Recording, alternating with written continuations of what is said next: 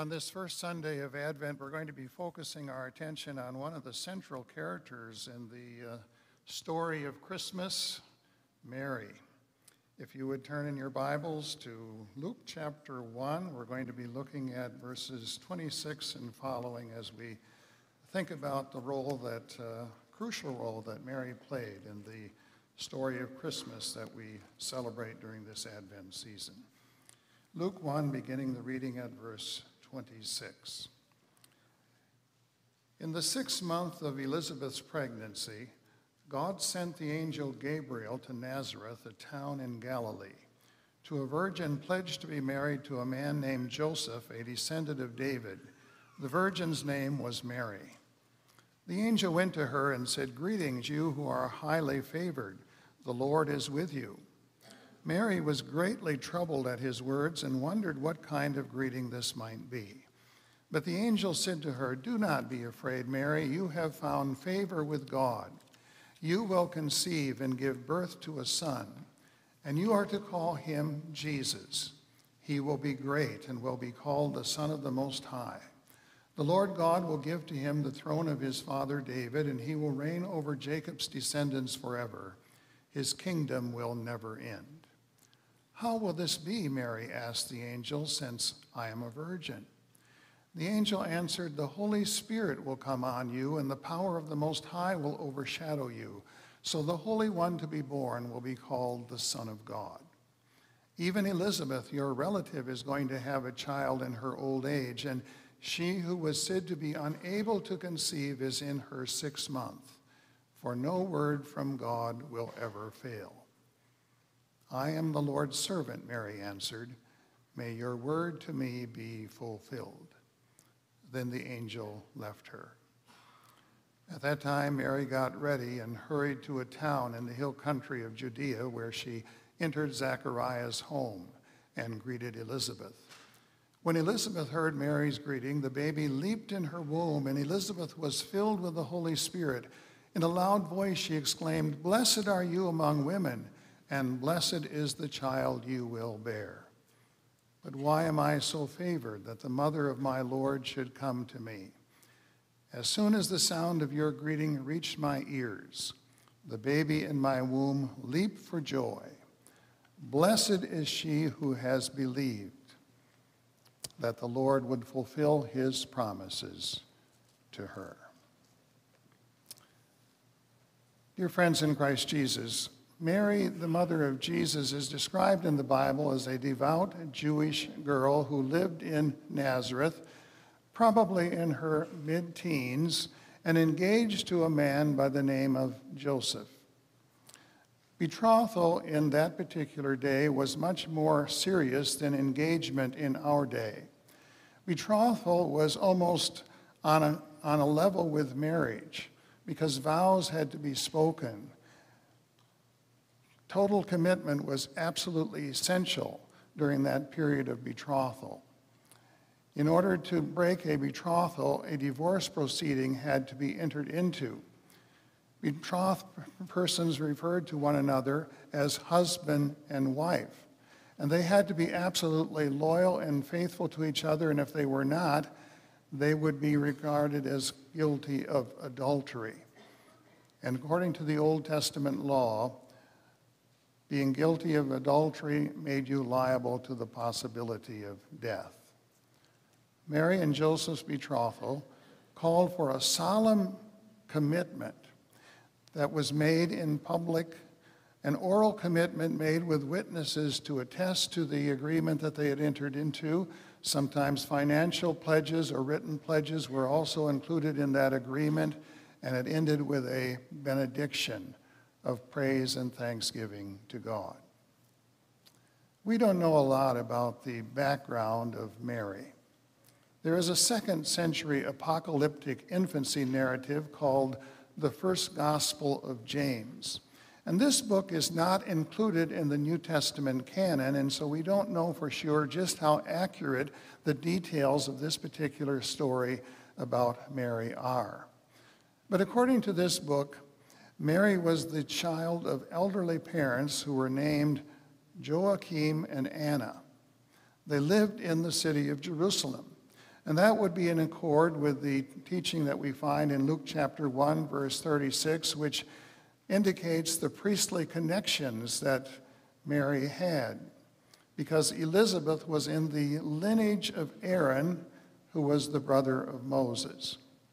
The greatest weight of the early church history and tradition would incline us to believe that Mary went from Jerusalem to live in the town of Nazareth. What we do know for certain is that this young Jewish woman was a virgin, and she was betrothed to Joseph. Luke records this: in the 6th month of Elizabeth's pregnancy, God sent an angel, Gabriel, to Nazareth, a town in Galilee, to a virgin pledged to be married to a man named Joseph, a descendant of David. The virgin's name was Mary. The angel went to her and said, "Greetings, you who are highly favored. The Lord is with you." Mary was deeply troubled. She wondered what kind of a greeting this might be. The angel alerted her to the fact that she had found favor with God. "Do not be afraid, Mary. You have found favor with God. You will conceive and give birth to a son, and you are to call his name Jesus. He will be great, and he will be called the Son of the Most High. The Lord God will give to him the throne of his father David, and he will reign over Jacob's descendants forever. His kingdom will never end." Mary was stunned by this word from the angel, and she has some questions that she needs answered. "How will this be?" Mary asked, "since I am a virgin?" The angel replied by saying, "The Holy Spirit will come upon you, and the power of the Most High will overshadow you, and therefore the Holy One to be born will be called the Son of God." Then the angel went on to tell how Mary's relative Elizabeth, who was barren and elderly, would also have a child, for no word from the Lord will ever fail. And Mary responded by saying, "I am the Lord's servant. May your word to me be fulfilled." Then the angel left her. And you can imagine what must have been going on in the mind of this young woman. She had heard her parents talk about unwed mothers. Jewish teenagers got pregnant in the 1st century in the same way that American teenagers get pregnant in the 21st century. It made sense that she would go to visit her relative Elizabeth, who lived some 80 miles away in the hill country of Judea. They spent some time together. And upon Mary's arrival, Elizabeth was filled with the Holy Spirit, and she sensed that the baby in her womb was leaping with joy. And with a loud voice, Elizabeth proclaimed these words that had become etched in Christian tradition: "Blessed are you among women, and blessed is the child you will bear." And to this Mary responded in the words that are etched in the history of Christendom. They are called the Magnificat. Mary said, "My soul glorifies the Lord, and my spirit rejoices in God my Savior, for he has been mindful of the humble state of his servant. From now on, all generations will call me blessed, for the Mighty One has done great things for me. Holy is his name. His mercy extends to those who fear him. From generation to generation, he has performed mighty deeds with his arm. He has scattered those who are proud in their inmost thoughts. He has brought down rulers from their thrones, but has lifted up the humble. He has filled the hungry with good things, but has sent the rich empty away. He has helped his servant Israel, remembering to be merciful to Abraham and his descendants forever, just as he promised to our ancestors." And so the story unfolds. Mary stayed with Elizabeth for approximately 3 months, and then she returned back to Nazareth. And then we come to that very familiar portion of the narrative where a decree came from Caesar Augustus that a census had to be taken, and Joseph took Mary to Bethlehem. As we know, they were unable to find a place to stay, and so the baby had to be born in a stable area. The shepherds came to see the message that had been referred to them by the angels, and the word spread around that something tremendously great and important had happened in Bethlehem. However, as far as Mary is concerned, we don't hear a great deal more about him for quite a while. But there is one powerful sentence in this gospel story in Luke chapter 2 that reflects on Mary and who she was. Luke writes, "But Mary treasured up all these things and pondered them in her heart." We don't see a great deal more of Mary in the writings of the Gospels. We do know that she was present at Jesus' circumcision on the 8th day when he was taken to the temple, and in her own purification and presentation of the baby in the temple at Jerusalem when Jesus was 40 days old. We know that they fled the wrath of Herod when Herod threatened to kill all the baby boys in Bethlehem, and they went to Egypt. And then when it was finally safe for them to return, they went back to the town of Nazareth, where Jesus was presented in the temple in Jerusalem at the age of 12. Then there's a reference to Mary also at the wedding feast in Cana, where Jesus turned water into wine. And there are a few references to Mary in casual comments made by Jesus as he taught his disciples.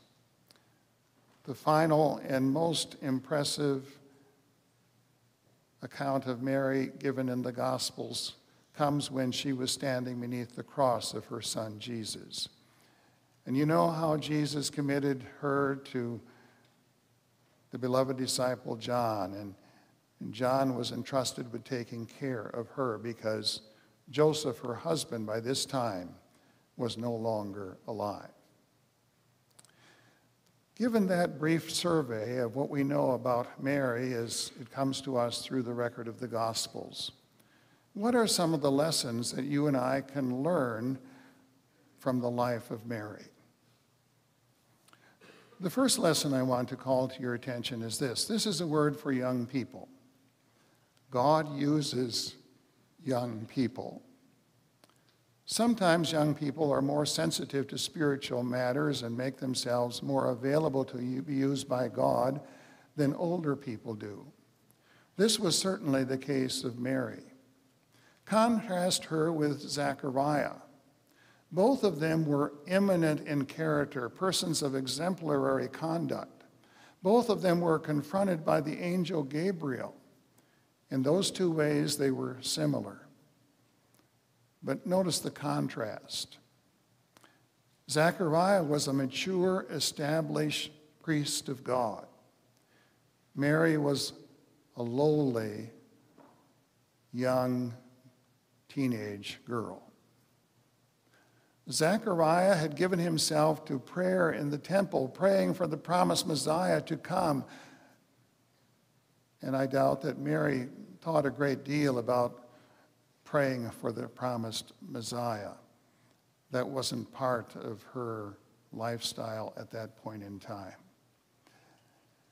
But notice the distinction between the two. When Zechariah received the message from the angel, he had doubts. He questioned the message that he heard. Mary, on the other hand, when she heard the message from Gabriel, believed what Gabriel told her in spite of the difficulties that might involve for her. She may have been young, but she wasn't stupid. She knew that taking on the responsibility of becoming the mother of Jesus was not going to be an easy task. It's no small thing to be the mother of our Lord.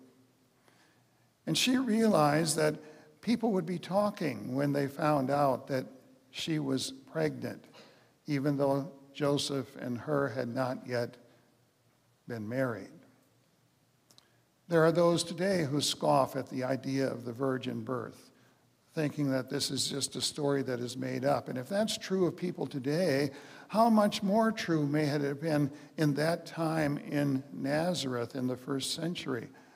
Imagine Joseph and Mary trying to go about their lifestyle and their relationship in a way that is faithful and in accordance with the teachings of the Word of God, knowing that people may be talking about them, raising questions about their sincerity, questioning whether they had been involved in activities that were not appropriate.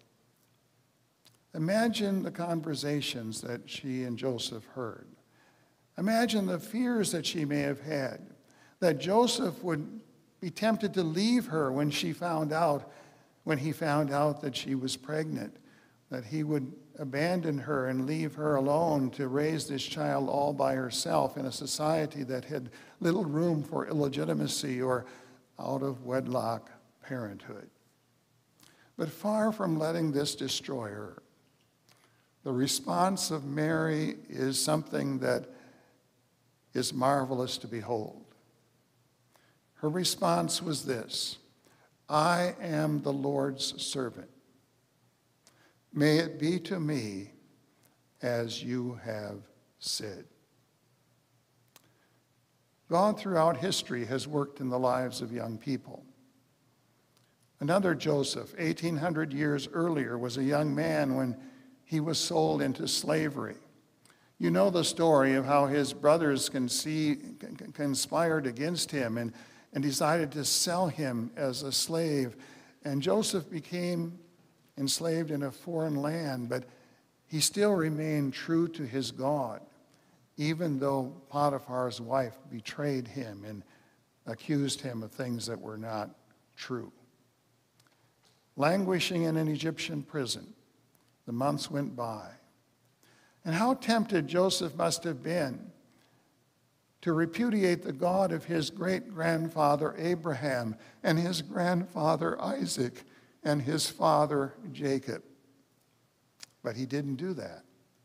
He remained faithful to God, and God used him to interpret dreams, and as a consequence of that, he was elevated to a position of supremacy in Egypt and had a profound effect upon both the nation of Israel and the nation of Egypt, because God used him as a young man in a mighty way to accomplish and fulfill his purpose. Or think of another young man by the name of Daniel. Hundreds of years later, Nebuchadnezzar had invaded Judea, had laid siege to Jerusalem, had ripped away from their families some of the finest young men that were available and had taken them into captivity in Babylon. The easy way would have been to go native, to make a career out of the new opportunities and challenges that lay ahead for him, to turn what was a negative situation into a positive one. But Daniel was loyal and faithful to his God. The scripture says that Daniel's faith was so strong that he determined in his heart that he would not defile himself with the king's meat. In other words, he would remain kosher because he believed that God's ways were the best ways. Whether he was in Jerusalem or whether he was in Babylon, he would remain faithful to his God. And when he was commanded not to pray to anyone other than the king, Daniel opened his window and prayed to his God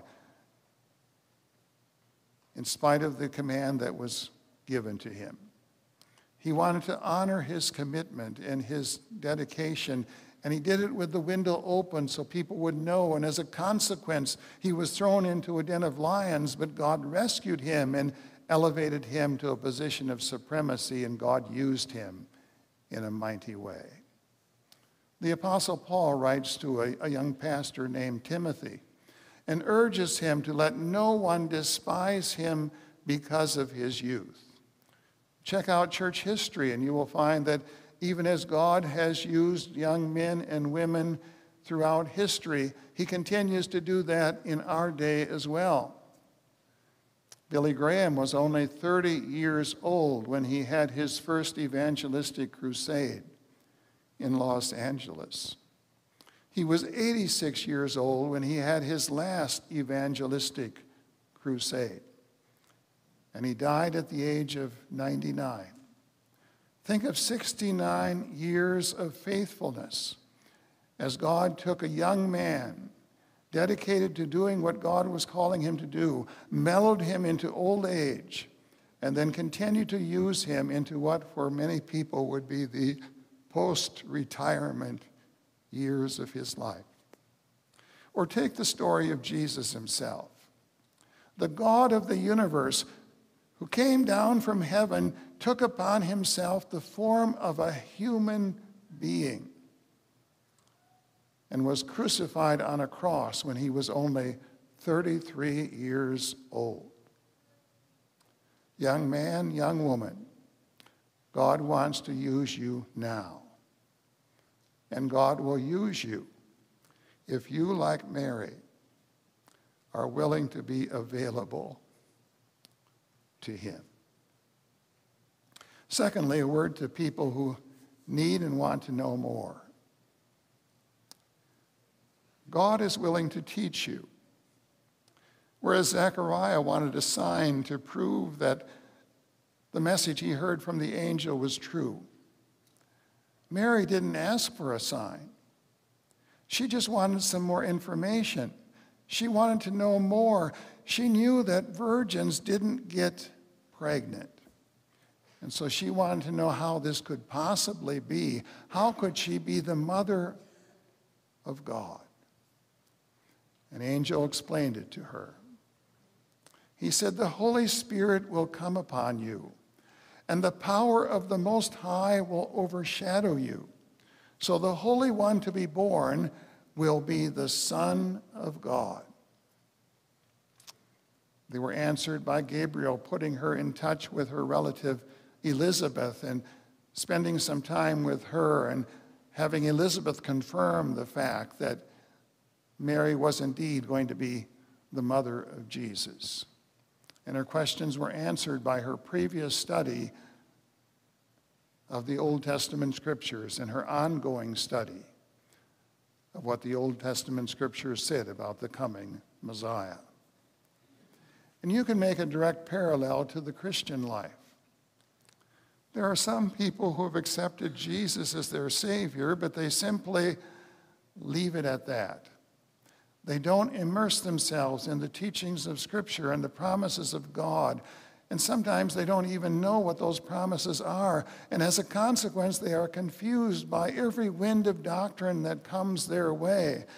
They don't know the difference between historic Christianity and some Christian cult or some anti-Christian religion or philosophy, because for them the Bible is a closed book. They don't expose themselves to ongoing education in the Word of God. This person is a professed believer, but certainly not a professional Christian. Just as there wouldn't be much professional about a doctor who never went to medical school, or even if he didn't make any effort to keep up to date on the details that are involved in that particular profession. Mary was a girl who was a student of the Word of God. She knew the Old Testament scriptures.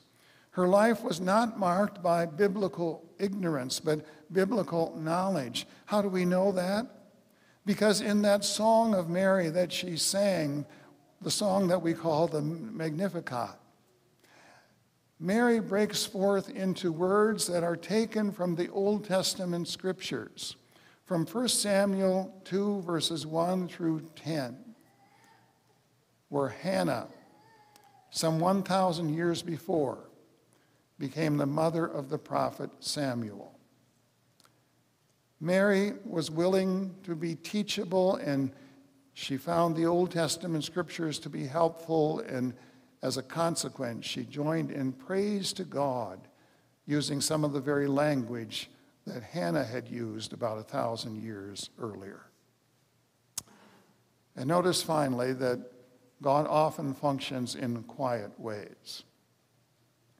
Mary was a young woman of deepening understanding. She had a vision of God's redemptive work. The Bible tells us in Luke 2, but Mary treasured all of these things and pondered them in her heart. Whereas Zechariah was speechless because of his unbelief and refusal to believe the promise of the angel.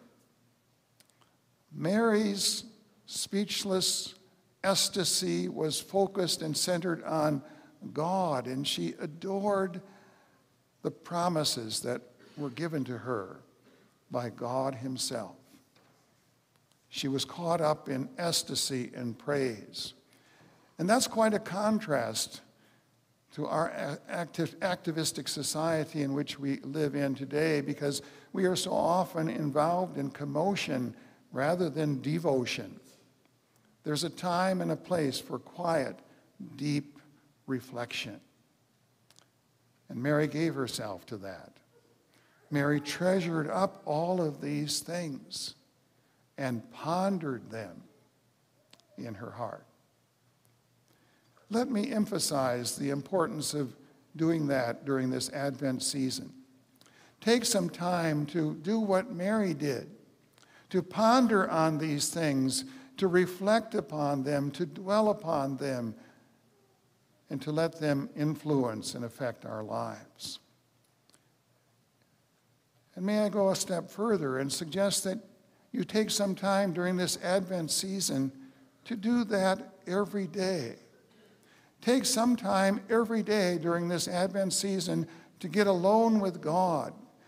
Read a passage from the Scriptures that reflect upon God's word and will for your life. Have a devotional book that you can read along with the Scriptures that will help you to understand and reflect upon the Bible's teaching. And then have a time of prayer, musing upon what God has done for you, what God can do in you, and what God is desirous of doing through you. But let me warn you, if you and I do not take the time to quietly meditate and deepen ourselves in the things of God, the secular, materialistic society in which we live will gradually and even subtly destroy us.